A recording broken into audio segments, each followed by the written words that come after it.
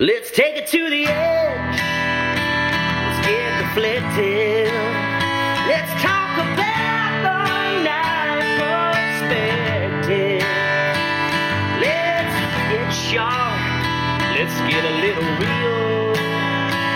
Let's talk about the knife perspective. Whoa, it's a new perspective. It's a knife perspective. It's a new perspective on all things sharp and pointy, my friends. It's the knife perspective. All right, everybody. Welcome to episode 18 of the Knife Perspective podcast. Today we have Walter Sorrells on the podcast. I'm really excited to have him.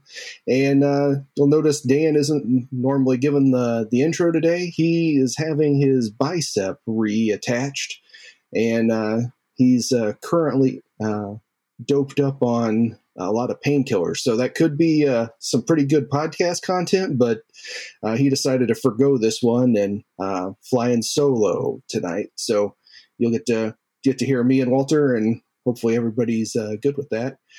We have a new sponsor for the podcast, Dragonfly Bladeworks. It's one of our friends, John Kaufman. He's a very cool guy, works at Old Town Cutlery and has his own knife business. He apprenticed under Fiddleback Forge, and he has a very cool handle pinout with a lot of 1/8-inch pins across the top spine, and usually like a larger 1/4 or 3/16 one at the bottom of the belly, which is super cool.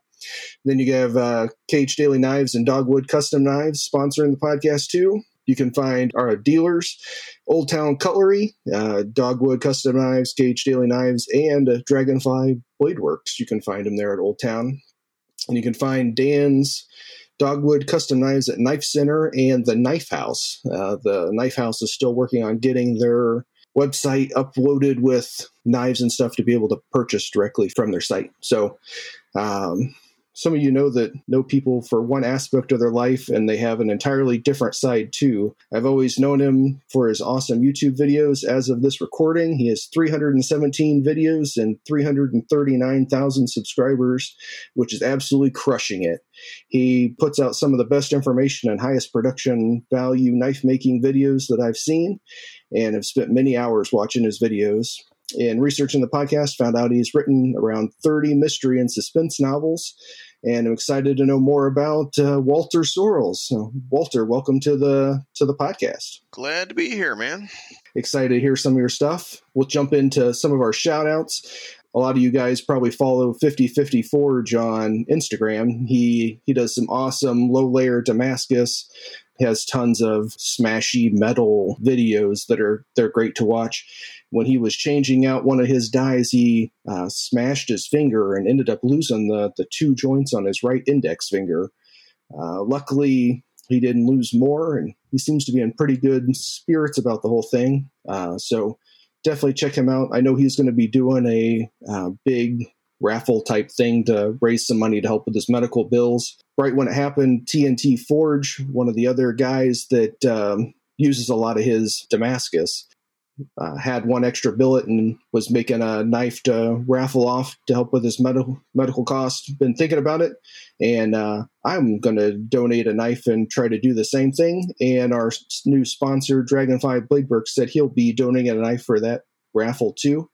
It'll be through the Knife Perspective Instagram, so check that out. We'll also have it on Facebook, try to promote it. I'm sure 50/50 Forge will try to promote it some, so gonna still work out the details on what knives we're going to give away, but hopefully help some of the knife making community with some medical costs that he's certainly going to have being self-employed, and that being his full-time gig.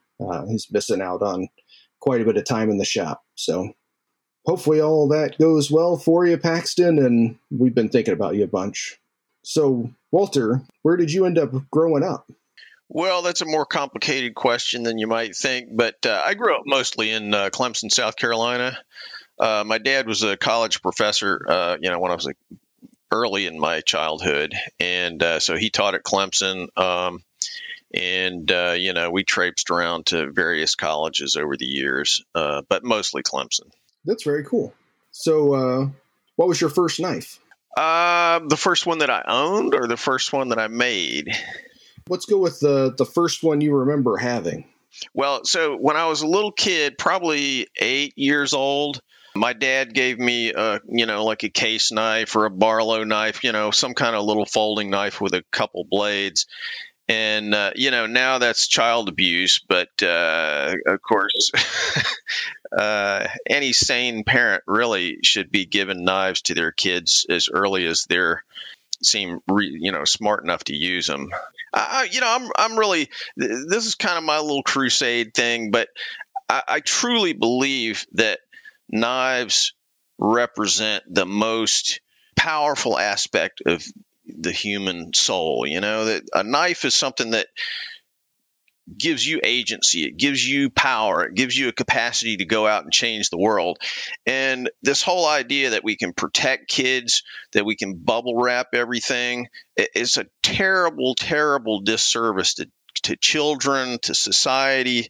I didn't mean to start out so heavy, but it really, it pisses me off that, like, if you hand a paring knife to a kid now, there's some woman that's going to be looking at you side eyes, like you're trying to kill your child. It just drives me bananas. So anyway, off the soapbox there. But knives are such a great thing. So. I totally agree. One of my boys, I have twin boys that are 3.5, and one of them is showing a bunch of interest in it, and we got him some plastic kind of serrated knives. Still a little worried about him not quite paying attention enough for a real one, but he's got his plastic knives, and they're sharp enough. He helps cut up the ham and different stuff we make for breakfast, and shrimps and different things. So he's quite a bit of help in the kitchen. Some of the vegetables aren't quite as neatly cut, but definitely edible. I love it. That's the way you learn. You got to start someplace. Yeah, he's so cute. You say, "Watch your fingers," and he goes, "Watch your fingers." So pretty cool. So on the podcast, one of the other questions we usually ask all of our people is, "How did you meet your wife?" Where Dan met his wife and asked her out at her grandmother's wake. I met my wife on the internet on eHarmony. Where does your story fall in that spectrum? I'm afraid on the completely boring end. We met in college. We lived in the same dorm, and so I kind of formally met her, I guess, on my 19th birthday, and we kind of started going out a year or two after that, and basically been together ever since. That's awesome. That's a cool story too. How are you able to balance your work, family, your knife making, your YouTube channel, and different things like that? Very carefully. I guess the one thing that's really great about having a job like knife making, where you're home all the time. My wife was home most of the time during my son's childhood. He's in college now. But, when you set your own schedule, I went through periods where I worked absolutely insane hours. I probably went about 10 years where I was working, 70 hours a week just routinely. And, that wears on you. But at the same time, if I wanted to go out and watch my kid's baseball game, I could. And I watched basically every game he ever played, and he played a hell of a lot of baseball games. So just because you work a lot of hours, if you work for yourself, you still do have that opportunity to spend a lot of time with your family, which is really nice. Yeah, I don't do the knife making thing full time. I'm an engineer for Navistar. They make international truck semis and school buses, and do the knife making thing on the side. So usually once the boys go to bed, then I head out to the garage, or on Saturdays usually try to get a little bit longer time working on knives. Well, you mentioned the writing thing, and I'll save you the trouble of asking the question, and I'll kind of explain where the writing fit into my life and how this craziness of making knives started. I actually started out originally as a writer. I had a real job for a little bit, But basically, when my wife and I got married, as I said, we got married fairly young, and my wife was going to grad school. And so I said, well, I tell you what, we were just about to get married, and I said, well, I tell you what, I'll support you for the next 2 years in grad school if you will support me for 2 years after that. And I'll try to get this writing thing going, because that was really what I wanted to do with my life. And so, I cranked away after she got out of grad school and got her job. And I sold my first book, I think 21 months into the deal. So I was sweating bullets there towards the end of that 2 years. But yeah, I did. I wrote. I honestly, I couldn't even tell you how many books I've written. It sort of depends on how you do the math. Somewhere in the neighborhood of probably 35 books. Okay. So I was a big martial arts nut, and because through the martial arts interest, I was also interested in Japanese culture and military weapons and so on. And so anyway, I was getting ready to write a book.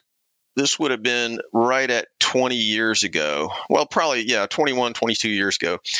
And the main character of the book was going to be a swordsmith. So I figured, well, I should kind of get my hands, get some tactile sense of what this means to be a swordsmith.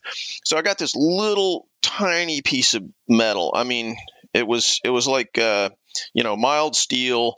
It was about 2 inches long, half an inch wide. I don't even know what it was.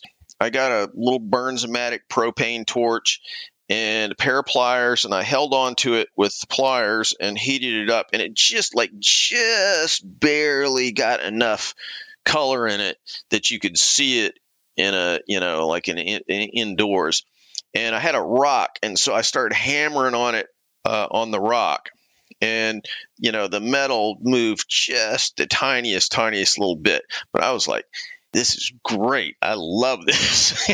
And, so the rest is history. Very cool.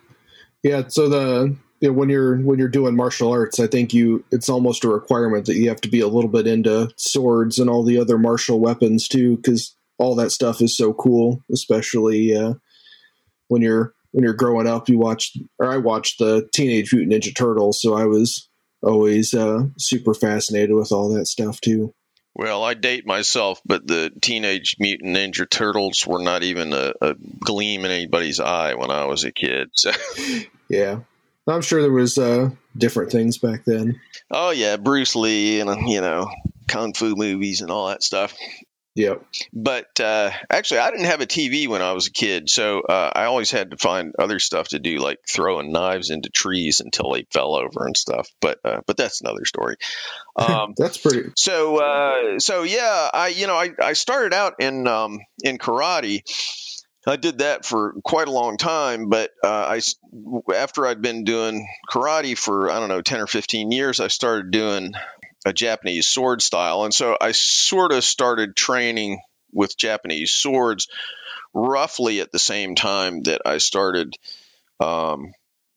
making blades. And so I was able to learn a lot about the practical side of the Japanese sword just because I was actually using them, chopping things up, practicing with them on a routine basis. And I think that really was a really important part of my whole conception of what making knives is all about. And I'll always tell anybody that, my idea of making a knife always starts with practical stuff. I'm not going to say I hate fantasy knives and all that kind of stuff, but I really feel like, look, if the thing won't cut, if it's shaped in a way that makes it so it's impossible to hold it without stabbing yourself and stuff, that just doesn't make any sense to me.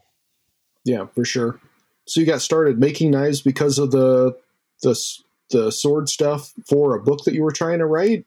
That was it exactly. And so I just, I farted around with it a little bit, but, I was doing research about it and starting to write the book, doing kind of book research about knife making and Japanese swords and so on, but also starting to practically work on it.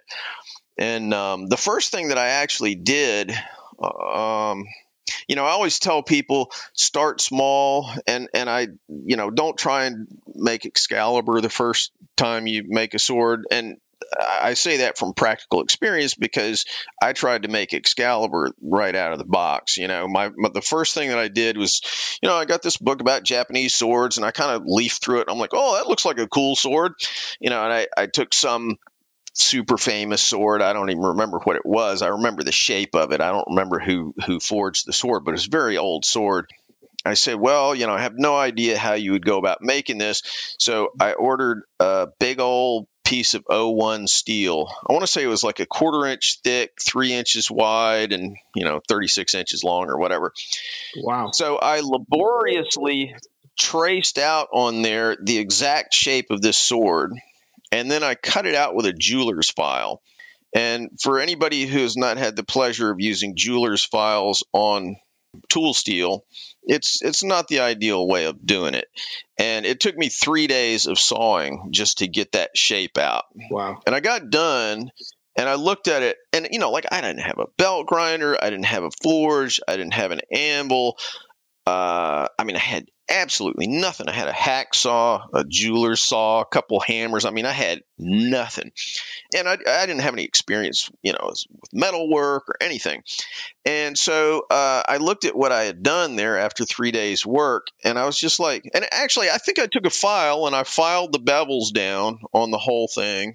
So I turned it into a sword shape, and I got done, and I was just like, I have no clue what I'm doing, and I have no business trying to make this thing. Like, I do not know what I'm doing. And so at that point I backed up. I said, okay, well, let's start trying to make some real simple stuff. And so that's when I actually made my first genuine knife, and it was just the most pathetic, miserable little thing. I actually got some knife making books at that point, and I tried this, simplest kind of little knife. And again, I just made it with a file and a hacksaw. So it just took forever, but it was really, really horrible. Yeah, filing O1 sounds like a terrible way to go. Well, I mean, yes, it is. But here's the flip side. I really believe that. There are a lot of people who are like hobby whores. They learn to play guitar this month, and then next week they're doing ballroom dancing, and then the week after that they're always excited, and it's going to be the greatest thing, and they just kind of run around like chickens with their heads cut off, and then they don't follow through on it, which is fine. It's just a hobby.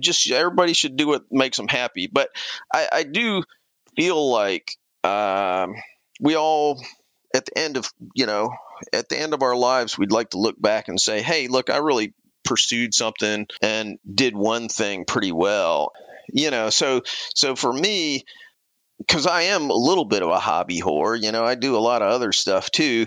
And so I make myself prove the interest before I start spending money, And so here's the kind of the point I was getting to is, if you make yourself file a bunch of knives, not just one knife, but like 5 knives, just filing and heat treat, just like doing it all the wrong way. If you do that and spend however much time that it takes to go through that whole process of just killing yourself to get almost nothing, then I believe you've prepared yourself mentally, to jump into something and really learn it. So I always recommend that, you want to go out and learn how to make knives, make a couple of them with a file, and then you'll see if you're really serious or not. Yeah.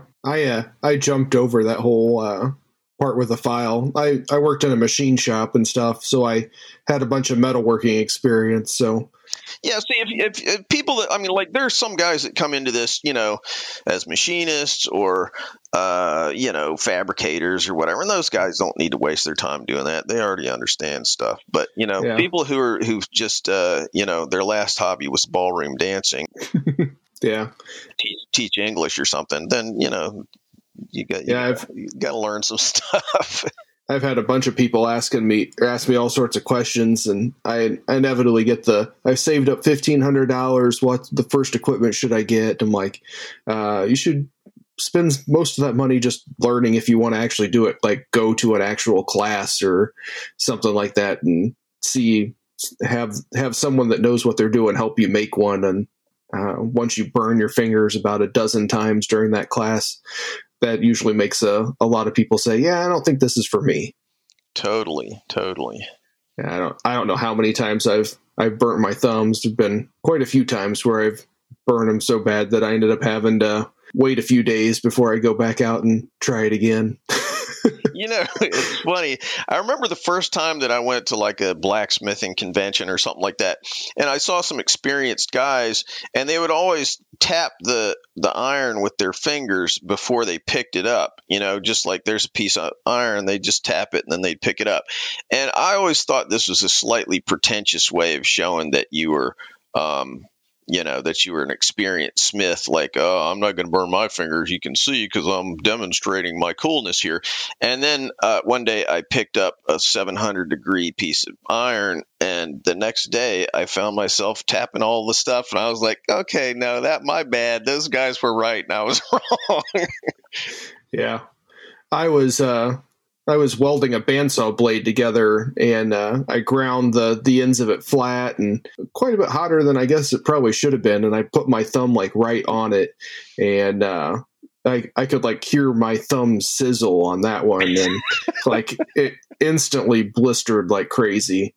So yeah, that was not a very good one. So back to your books for a second. Are you still writing novels in between all of your YouTube stuff, or are you kind of? No, I'm not.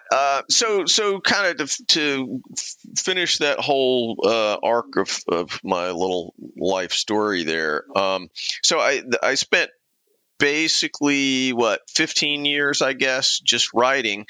What I always found happened was, after at least the first couple of years, I realized that like my brain would not function 8 hours a day writing novels. I was super productive in the morning, and then I didn't really get anything done in the afternoons. And I finally realized like, I should just do stuff in the afternoons. So as I started kind of shifting gears into knife making, I was still working my full regular writing schedule. But then I would I'd basically work until 2:00 in the afternoon or something, do my workout, eat lunch or whatever it might be. And then I would start making knives. So, I just, at first it was mainly kind of an obsessive thing. And then later on, my wife got sick and was not working. And so I was the sole source of income for the family for a good little while there. And, writing is just one of these occupations that, you might get a check for $5,000 or a check for $50,000, and then you get nothing for another 6 months. And you kind of never know whether if you get that $5,000 check, there's going to be another $5,000 the month later, or you're just going to. And so I just, there were years in there where I was working full time that I just goose egged as a writer. And a lot of it has to do with the timing of contracts and all kinds of stuff. So you may be getting published and all that, but the money just goes up and down, up and down, up and down. It's really, really frustrating. At a certain point, I realized there was kind of a clientele for the work that I was doing, and mainly in the Japanese sword realm. So, I just started killing myself, and, I just start working in the afternoons. And a lot of times I'd keep going until 10, 11, 12 o'clock at night. I'd work every weekend, and it was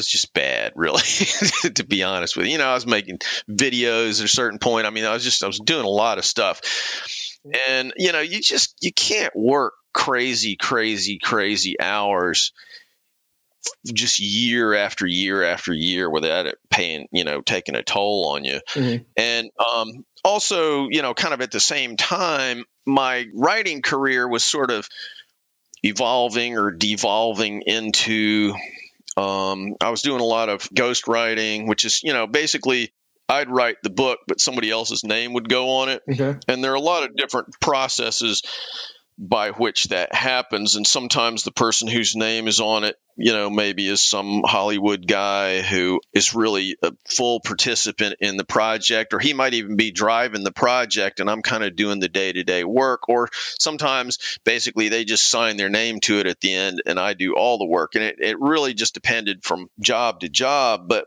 over time, I felt like I was having less and less control over the product that I was putting out. And, and on top of this really, really brutal work schedule, I just wasn't happy with it, and at a certain point I was just like, you know what, I'm taking a break from writing and I'm just going to do the knife making thing full time, because that's something I can completely control. It's just my thing and I don't have to worry about some dude in New York or Los Angeles changing his mind about something and creating another 3 months of work for me that I'm not going to get paid for, which, was the kind of thing that used to happen when I was writing. So, I don't know if I was more cut out to be a knife maker or writer, but I'm certainly mentally, just kind of happier in the situation these days than I was, 10 years ago. Awesome. So how long have you actually been doing the knife making thing full time? Gosh, it's been about 5 years now. I have to say, realistically, I've been doing it full time for 15 years. Because, in truth, I was working 40-hour weeks starting really around probably 2004 or thereabouts. Okay. But yeah, because I remember starting to watch your videos around 2010 quite a bit with one of my coworkers. That kind of got me into going to my first blade show. Really sent me over the edge to, I want to give this a go. Well, I apologize. I'm yeah. sorry I sent you on this course. Yeah, the Wayne Goddard $50 knife shop book, and watching some what tools do you need at the beginning videos that you did, and that I was like, man, a lot of those things from working in the machine shop are things that I want to have just regardless, because I like to bake things. I like to I like being able to be a little more self-reliant instead of having to go over to my friend's house or find somebody and say, hey, can you cut this piece of wood for me? Right. So what's your favorite tool? I actually really like the disc grinder. I have a 9-inch disc grinder with the Nielsen disc system. So it's a magnetic plate, and you have these steel plates you can put on. And I do mainly a lot of tall kitchen knives, and that helps me get a really consistent distal taper going to the tip and get the whole bevel really flat. Huh. So I really like that Nielsen disc system, because you can, I have some with that 3M feathering adhesive on it so that I can trim the 9x11 sheets of paper. And then I have some other discs that I used with the PSA pressure sensitive adhesive glue on them. So that makes it really easy to switch between all the grits. And if you have one that's not quite fully used up, you're not trying to save it or slowly take it off and then it rip on you. You can just pull the whole plate right off and slap another plate on there.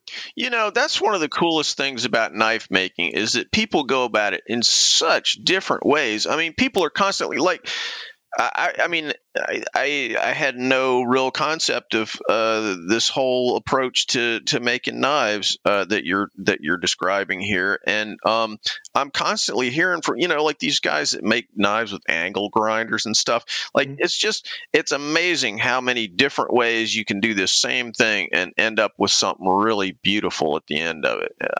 It's a testament to human ingenuity, Yeah, I still use my 2x72 quite a bit, but one of the pieces of equipment that I just got recently is a surface grinder attachment for my 2x72 grinder, and I don't really plan on using it much for grinding my blades, but I'm maybe a little too OCD about having my actual handle blanks, but when I glue them on, be the same thickness and parallel and everything, but I can use some two-sided tape and stick that to a piece of metal and stick it on there. And then I used it for the first time the other day, and I had the pieces of wood flat and parallel within about 0.003 in less than 3 minutes, and that would have taken me like an hour before. Yeah, I was going to say you probably got that done in about 8 seconds. That sounds like a great way of doing it. Mm-hmm. Yeah, it was really good. I'm going to definitely have to take some pictures of it and stuff. It's the surface grinder attachment that I got's from it's a company called Black Fox One, Mm-hmm. and he does Black Fox grinders, and he has these magnets that they're like the ones for magnetic indicator bases where you can turn the knob and they turn on and off. Right. So that's really nice. A lot of the other ones have permanent magnets that you have to really slide on and off that are pretty powerful, but 90-degree turn and the thing pops right off and away you go. That's a nice idea. Yeah, because when you get those big magnets on those things, it is a chore getting stuff off. Mm-hmm.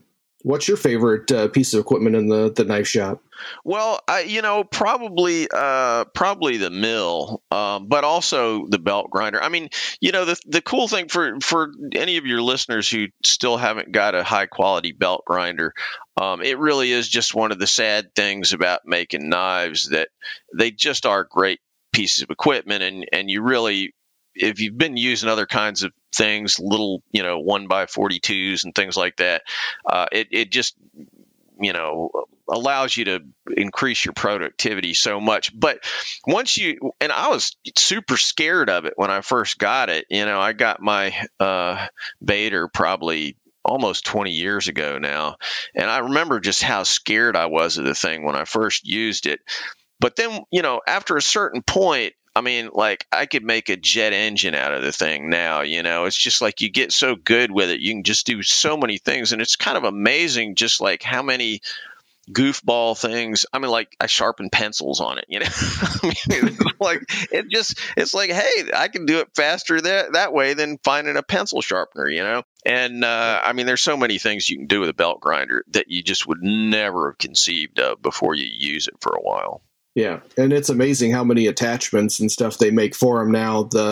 I've got a rotary platen with like a belt behind it, and you can adjust the tension of that, the slack belt, and different size wheels, small wheel attachments, and all the different things. It's really, really amazing how many things is out there for them. Yeah, I mean, the surface grinder attachments to me I've got a surface grinder, so I don't need one, but to me, that's one of the smartest little gizmos that you can attach to. And, really, if I were getting a grinder today, knowing what I know, I mean, I would just price that into the price of whatever I was getting, because those are super handy. Yeah, I wish when I built my 2x72, a lot more of the grinders that you could flip horizontal would have been out. I would have loved to have a grinder that you can flip horizontal especially for the surface grinder attachment, not having to go up and down. Right. That gets your arms get a little tired if you start going for too long. Yeah, I can imagine. So what are some of your influences on your knife design? You said you do a lot of swords, and I know you do a lot of like kind of everyday carry, not quite bushcraft, but a little more utilitarian. What are some of the things that influence you most on your designs? Yeah, so I kind of am schizophrenic in terms of what I do.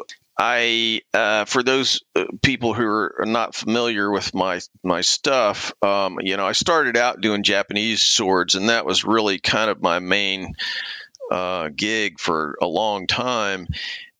But I sort of had this idea. I just was having trouble getting as much for a sword as the amount of time that goes into it. If you haven't made a Japanese sword, you just don't have a clue how long it takes to make those things. So you have to ask huge amounts of money for it not to be, basically that you're donating the sword to whoever buys it. So, my theory was, I should get out there and start making some more utilitarian kind of knives. And I kind of went down that path a little bit, trying to make them on my belt grinder, doing everything kind of the conventional way. And I just realized, like, economically, it just didn't make any sense. And I didn't really want to just water jet, 80 knives at a time. And so I kind of put that on the back burner. But then later on, I saw, some stuff on YouTube or what. In fact, I guess it was what's his name? Grismo. Okay. So I saw a bunch of his videos where he was using a CNC machine, and I was like, oh man, it never occurred to me that you could get a CNC that was small enough to put in your garage and that wasn't going to cost industrial type money. And so I got a Tormach a few years back, and that's really what set me off on the Tactics Armory line. So I have, tacticsarmory.com is my website for the production type stuff. And those are, like you say, just very, very utilitarian knives. So the whole idea of those is not that they look really jazzy or that they're crazy, unique, but they're super functional. That's the whole point, is for them to just be really, really no knives, basically. And then on the Japanese side, I do basically pretty traditional stuff. So all the shapes in terms of design are completely traditional. And I'm just kind of trying to stay in that general Japanese tradition. So there's nothing, on the design side that's really novel there at all. Yeah. Well, there's a reason why those shapes became some of the most popular, because they work really well. That's it.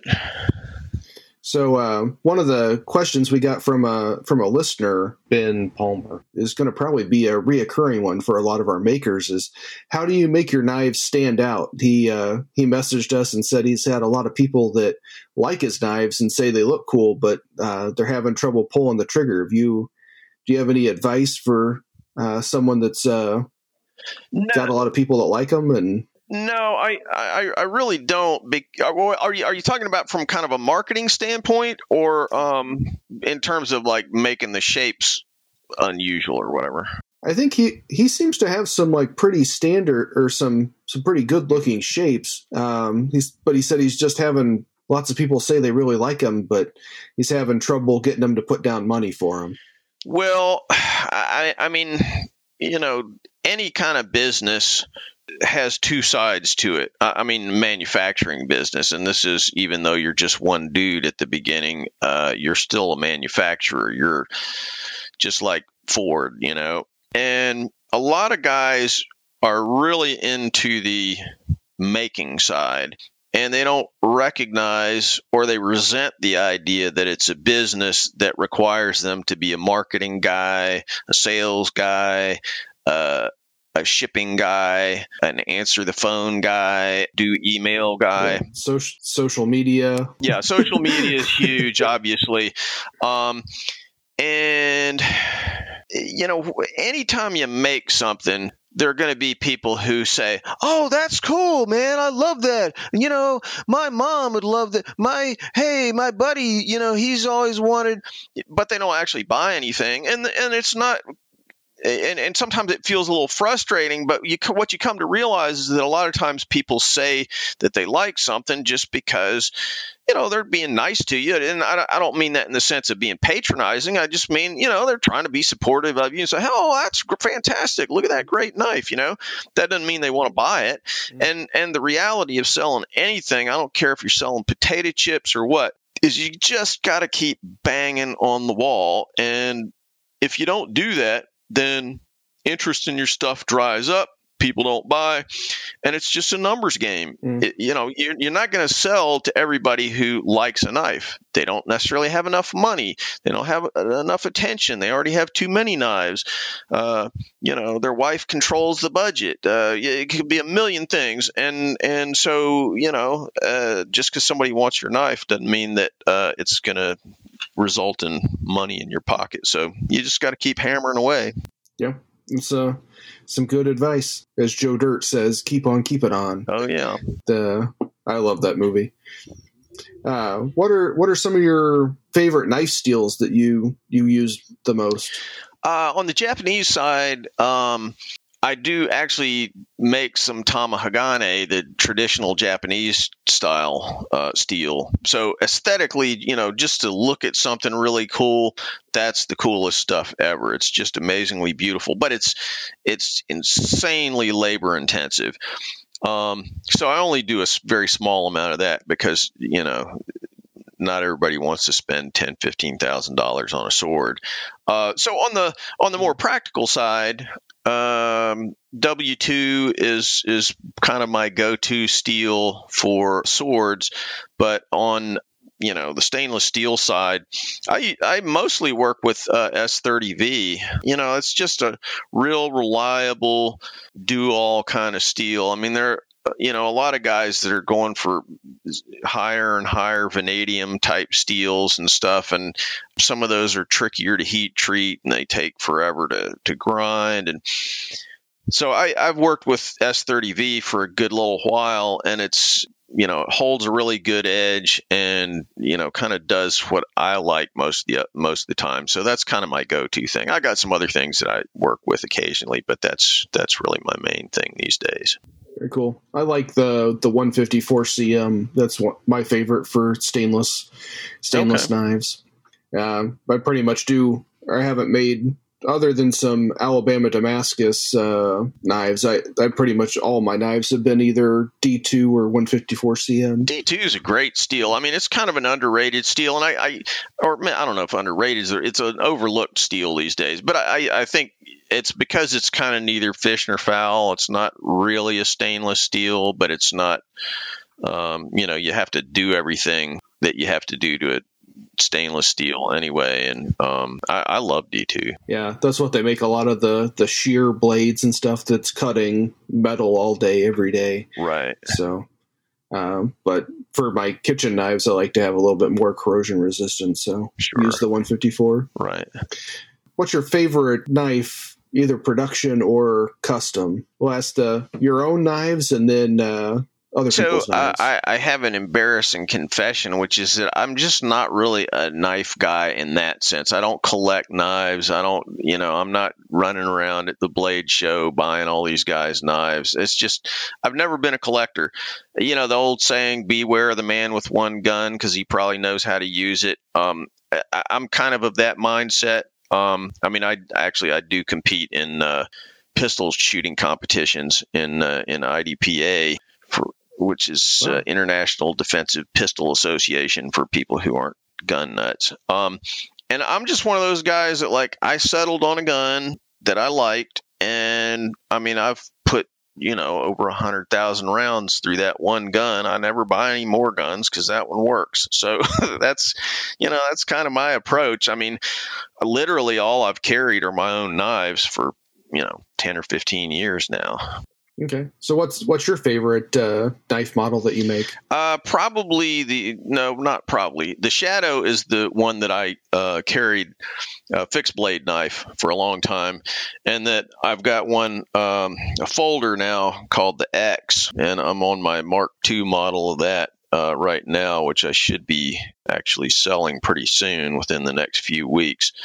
And that's what I've been carrying for the last year and a half or so, is just my folders. So have you been using the Tormach to help with that a lot? To make the folding knives? It's, there would be no folding knife business for me without the Tormach.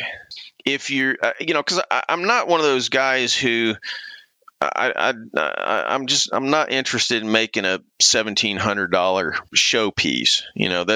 That's not where my mind is. I think it's really cool that people do that. But, kind of historically, the guys who made folding knives, they're very, very, there's just a lot of work that goes into them, and everything's got to be right. So it just takes to make them the traditional, doing it with a manual mill and grinding them by hand and all that stuff. You just have to put hours and hours, and you got to price them really high. Mm-hmm. And that's not what I'm aiming to do. So yeah, without the Tormach, you could forget making, with my kind of business model, you could forget making folding knives. Yeah, I went to FabTech here in Chicago a couple weeks ago and stopped by the Tormach booth, and they've got some pretty nice looking stuff there. So I'm out of room in my garage. So if I want to get any bigger, I kind of need to rearrange some stuff or figure out what I'm going to do. The table saw, bandsaw, all that stuff takes up room in 2-car garage. Yeah, I know that story. But, I had to sacrifice all the carpentry tools. That stuff's all hidden away and up in the rafters and stuff. So it's all metalworking stuff now. I don't have a single woodworking tool other than the bandsaw that's accessible to me anymore. I had to move a lot of stuff around to get that Tormach into my shop, but I love it. It's not some $100,000 Haas or whatever, and it has limitations. But I've seen people, that's just a toy or something. No, man, that is not a toy. Let me tell you, you can do real work on those things. Mm. Yeah, it might just take a little bit longer, but you can get it done. Right, exactly. And it's just a large part of of using mills, CNC mills especially, is fixturing, and so you have to think really carefully through all the fixturing before you can move a single chip. It takes a lot of work to do that part, but if you do it smartly, then the rest of the stuff will fall into place okay.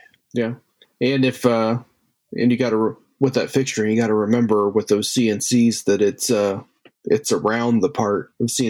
I love watching those videos on YouTube and Instagram and stuff where they're cutting this thing out and then it just like runs the end mill right across one of the hold downs. And it's like, yeah, I've had stuff like that happen. Like say a lot of 4-letter words.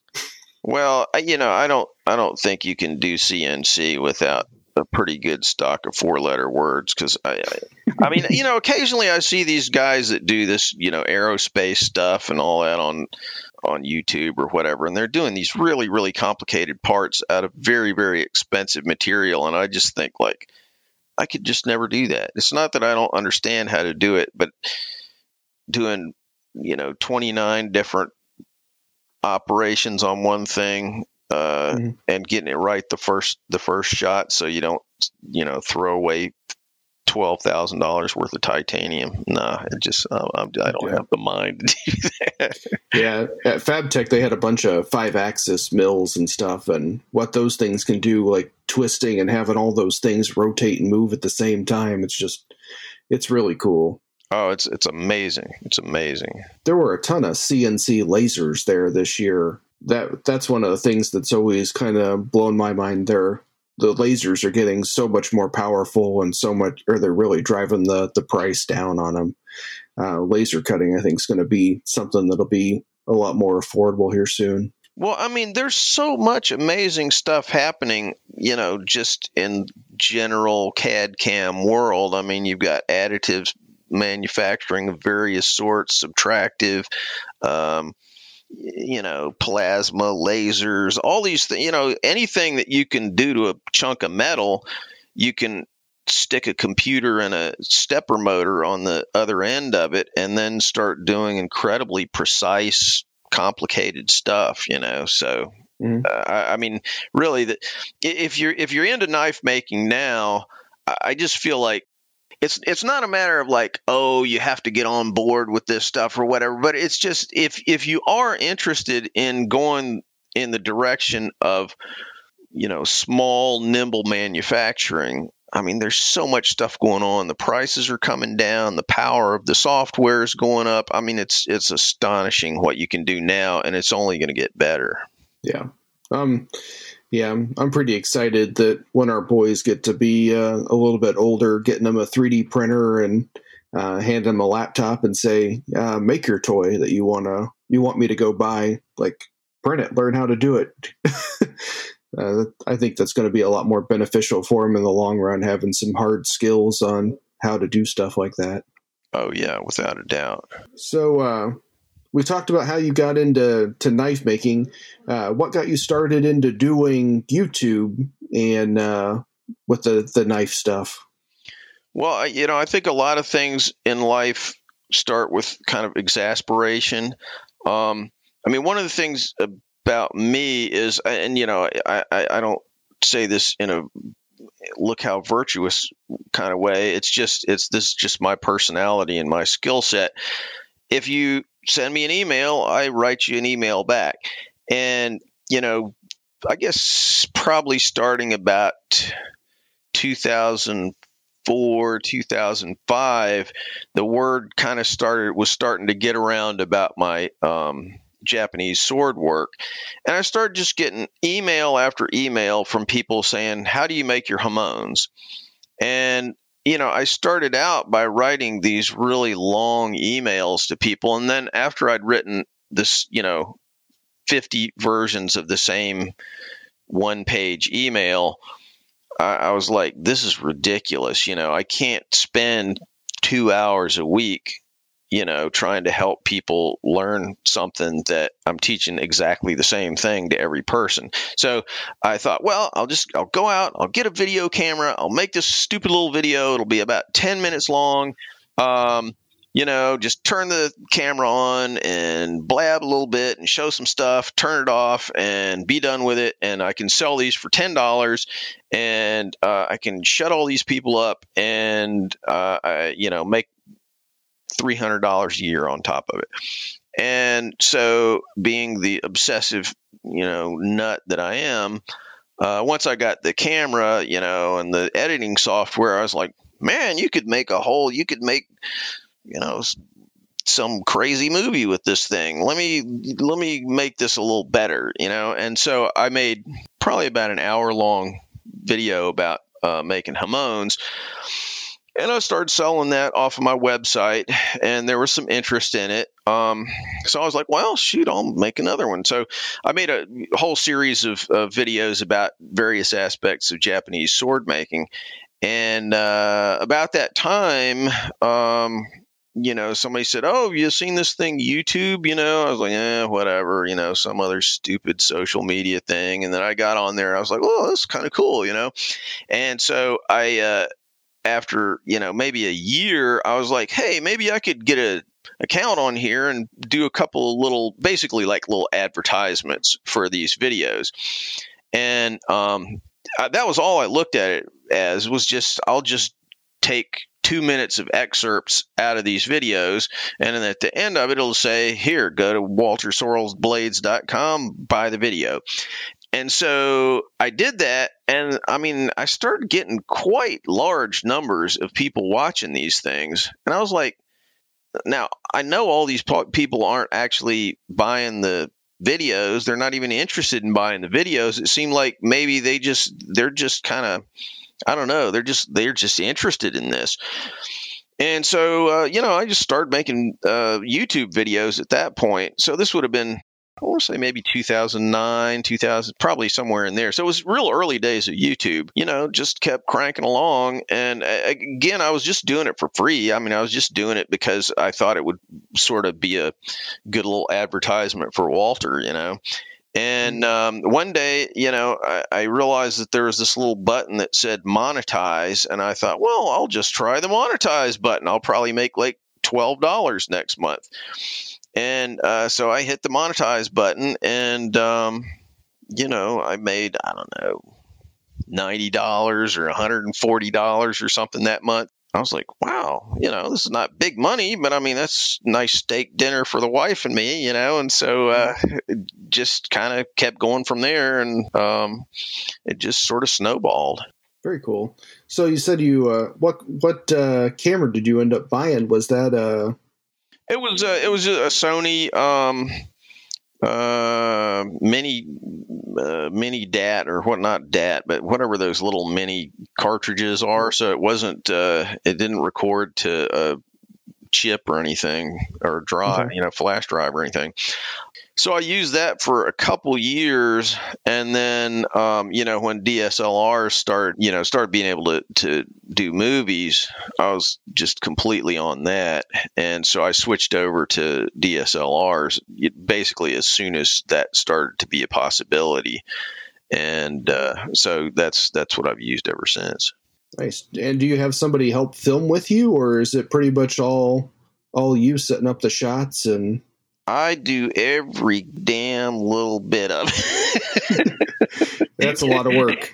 It's a crazy amount of work. And, the nice thing about it is you don't have to do it all at one throw, and you can do it at night and stuff. So it fits kind of comfortably in the spot, when it's cold in my shop, I'll work on a video and stuff. But I still, from the very beginning, I've debated, like, every time I make a video, which is, about 4 times a month, I'm like, does this really make sense? Is this really actually a paying proposition? I mean, not, obviously not from the monetizing side. I can guarantee you I'm not making enough money monetizing these things to make it worthwhile. But, it's kind of an advertising thing. It's kind of a calling card, so I keep feeling like it sort of makes sense to do it. But my whole theory, I probably should back up to say that my whole theory, once I started saying, okay, I'm going to make videos specifically for YouTube, there was such absolute crap on YouTube. It used to be you turn on, if you looked for knife making videos or something, some guy would be, well, I know you can't hear me too good, but I got machinery going and the wind's blowing, and here I'm gonna move this camera, and the thing would be wobbling all. I know you can't see what I'm doing, and there was a lot of stuff like that was just, it just pissed me off. I just looked at it, I was like, this is so bad, it's disgraceful. I wouldn't spit on this video. So my goal initially was to be just like a whole order of magnitude better than everything else on YouTube, specifically about knives anyway. So I put a lot of time into the audio. I put time into editing. I put time, I just tried to do everything right and tried to light them as well as I could. Of course, when you're doing it all by yourself, it's not going to be perfect. And obviously I'm not a trained videographer or anything, but I really did try to make it so that somebody who really wanted to learn something could just come to this place, watch this video, actually see what was going on, actually hear the dude talking, and walk away having learned something. So that was my whole strategy. And now there are a lot of people doing good videos out there, but when I started, I really felt like I was trying to kind of change the game a little bit. Mm-hmm. Yeah, I've made a couple videos, and they're like 10 minutes long, and I probably spent at least 15, 20 hours editing them and trying to get them to look as good as I could. But just the filming for that 10 minutes, I probably had 5 or 6 hours of filming, and a lot of it was instantly deleting them because you'd go and say something in front of the camera and you're like, well, not good on that one.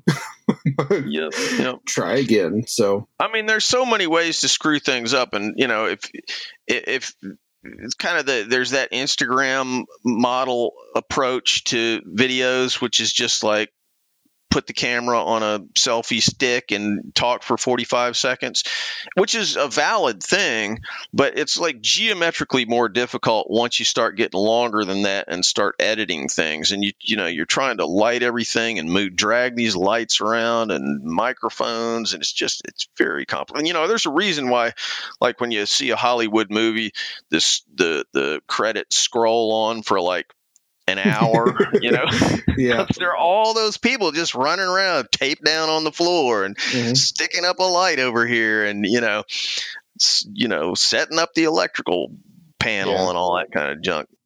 Yeah. When just doing the audio for this podcast, there's I've learned a ton about editing and EQs and taking out noises and different things. And it's something that I didn't think was going to be nearly as steep of a learning curve, but the farther you go down the rabbit hole, the more you learn that you don't really know what you're doing, and it's been pretty neat. Yeah, I mean that's the flip side to it. I sound like I'm complaining about it, but I'm just addicted to learning things, and so and you're making things. So that's just Walter in a nutshell: is learn and make and learn and make. Don't ever clean anything. Don't ask me to make the bed. But if you need me to just make some stuff, I can do that. Otherwise, I'm a complete incompetent at all things in life. What kind of advice do you have for someone that wants to start doing some YouTube video stuff? Do you have anything you wish you had done differently with starting out, or? No, not really. I mean, two things are, you have to convey your personality, whatever that might be. my approach is kind of didactic and serious. I don't mean that in a stupid way, but I'm earnest, I guess you might say. I'm really trying to make a point. I'm not trying to be the funniest guy on the planet or whatever, but that's just my personality. I enjoy teaching people. I enjoy sort of, here's what I'm doing and here's why, and I'm going to explain it in mind-numbing detail. And if you don't like it, then go watch somebody else. But if you're a funny guy, that's great.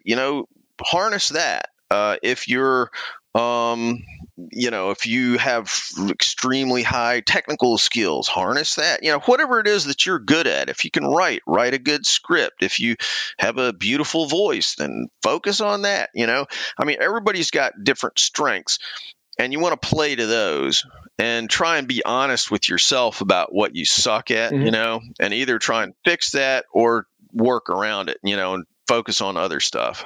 Beyond that, two main things. One is take the technical stuff seriously. If this was not 10 years ago now, stuff does need to be lit right. So you got to go to the trouble of learning your camera. You got to learn about lighting. You got to learn about editing and audio and all that stuff, and just recognize that there is a big learning curve to it. And that sort of leads me to my third point, which is, and this is true of everything in life. You want to do something good, you got to work hard, you got to persist, you got to push through this feeling of like, oh, I'm completely incompetent at this, I have no idea what I'm doing. You got to be willing to push past that and just have faith that you have the capacity to solve your own problem. Yeah, that's very good advice. One of my videos that I recorded for doing my file work, I didn't realize that I had the autofocus on, and I didn't have any auxiliary microphone stuff. And the entire, when I'm talking, you hear the autofocus thing goes. Yep. It's like, well, I get to do that whole video shoot again. So yeah, and that's the thing that people will quickly find out once they jump into this stuff is, if you're going to do anything other than the worst quality stuff, you just are going to make some mistakes, and you're going to really screw up, and that's just part of the gig. Yeah, my thing is I need to just. I'm an engineer, so I overanalyze stuff a lot and try to do stuff to the best of my abilities, which is good. But for a lot of my stuff, I just need to get something. Like with some of my first YouTube video stuff, I'm like, I just need to put something out there. And then with the podcast stuff, we're learning as we're going, and each one's going to get a little bit better, and it doesn't have to be the perfect end goal right off the get-go. Or building it up.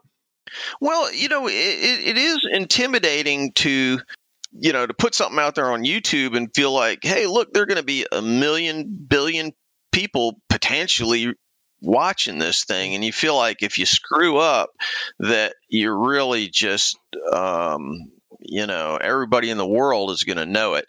And even to this day, every time I put out a video, I'm always thinking, oh man, did I put something out there that's, going to come back on me in a bad way? Or did I say something stupid? Or did I, because nobody knows everything about knife making. I don't care how long you've been doing this. There's stuff that you still have to learn. And I just have to sort of give myself permission to screw up and to talk about stuff that sometimes I don't really know all that much about. And, I try to be honest and say, hey, look, this is something I don't really know all that much about, but here's what I can tell you that I do know.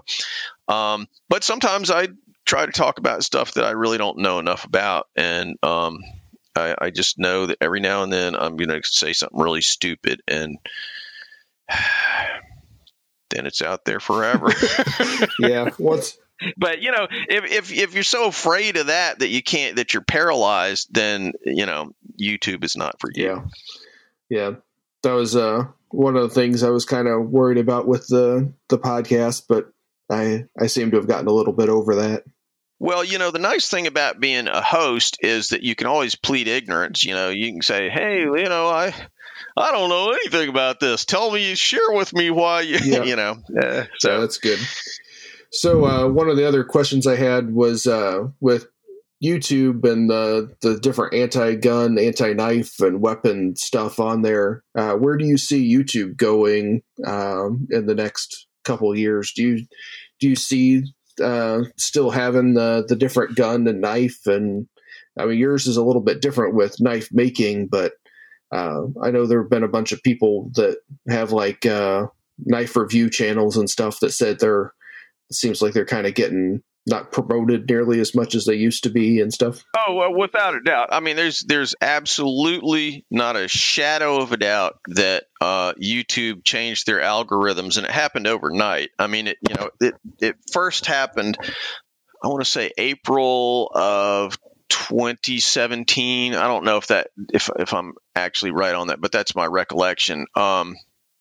So there were a bunch of ads for neo-Nazis or something that appeared, with some big videos with neo-Nazis or whatever that appeared with ads for big companies. And the companies, when they found out about this, they just hit the roof and they crapped all over Google, understandably. And, they said to YouTube, hey, this can't happen. And so YouTube, of course, completely overreacted and just slaughtered everything that was pointy, everything that smelled bad, that exploded, that, guns, forget it. They just demonetized everything.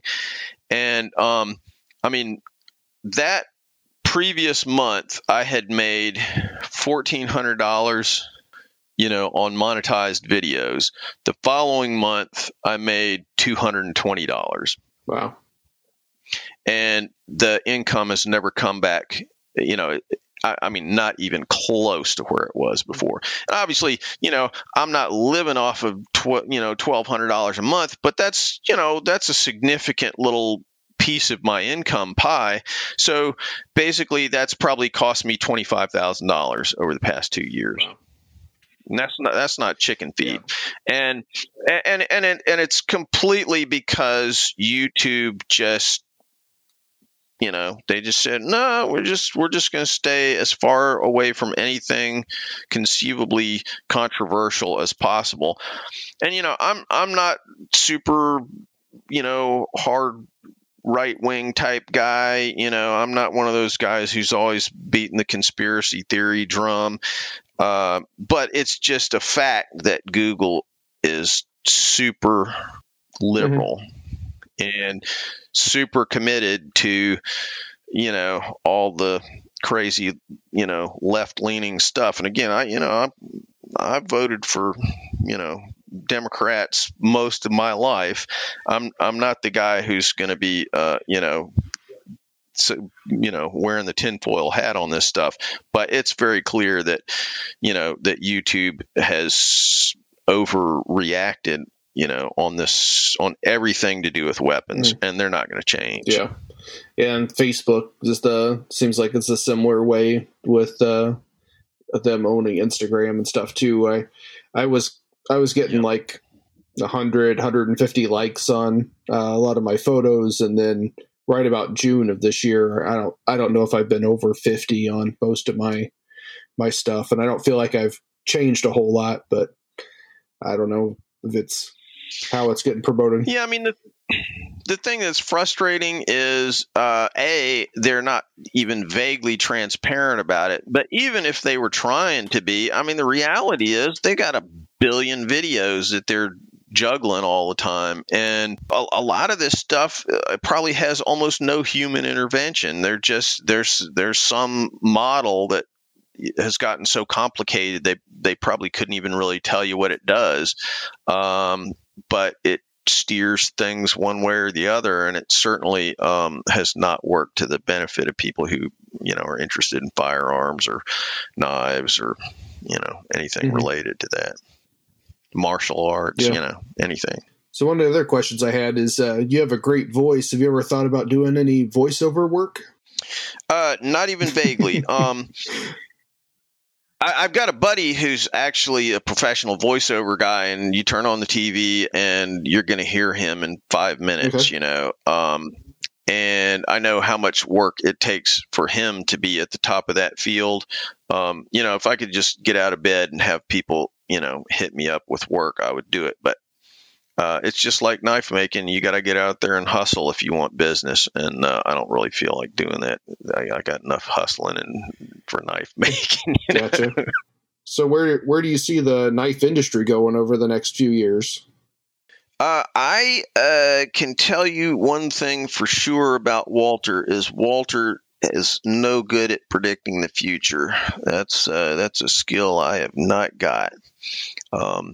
So I have no idea. I just, every year I go to the Blade Show and I'm like, look at that. I would have never anticipated that. Mm-hmm. So your guess is as good as mine. Your guess is probably way better than mine. I don't know about that. I seem to not be able to pick what's going to sell. There was, I took 55 knives this year to Blade Show, worked pretty much from January all the way to June. And if you would have told me that to put down money on the knives that I thought I was going to guarantee to sell, I still have all those knives. So they have still haven't sold. Yeah. But I know it's frustrating.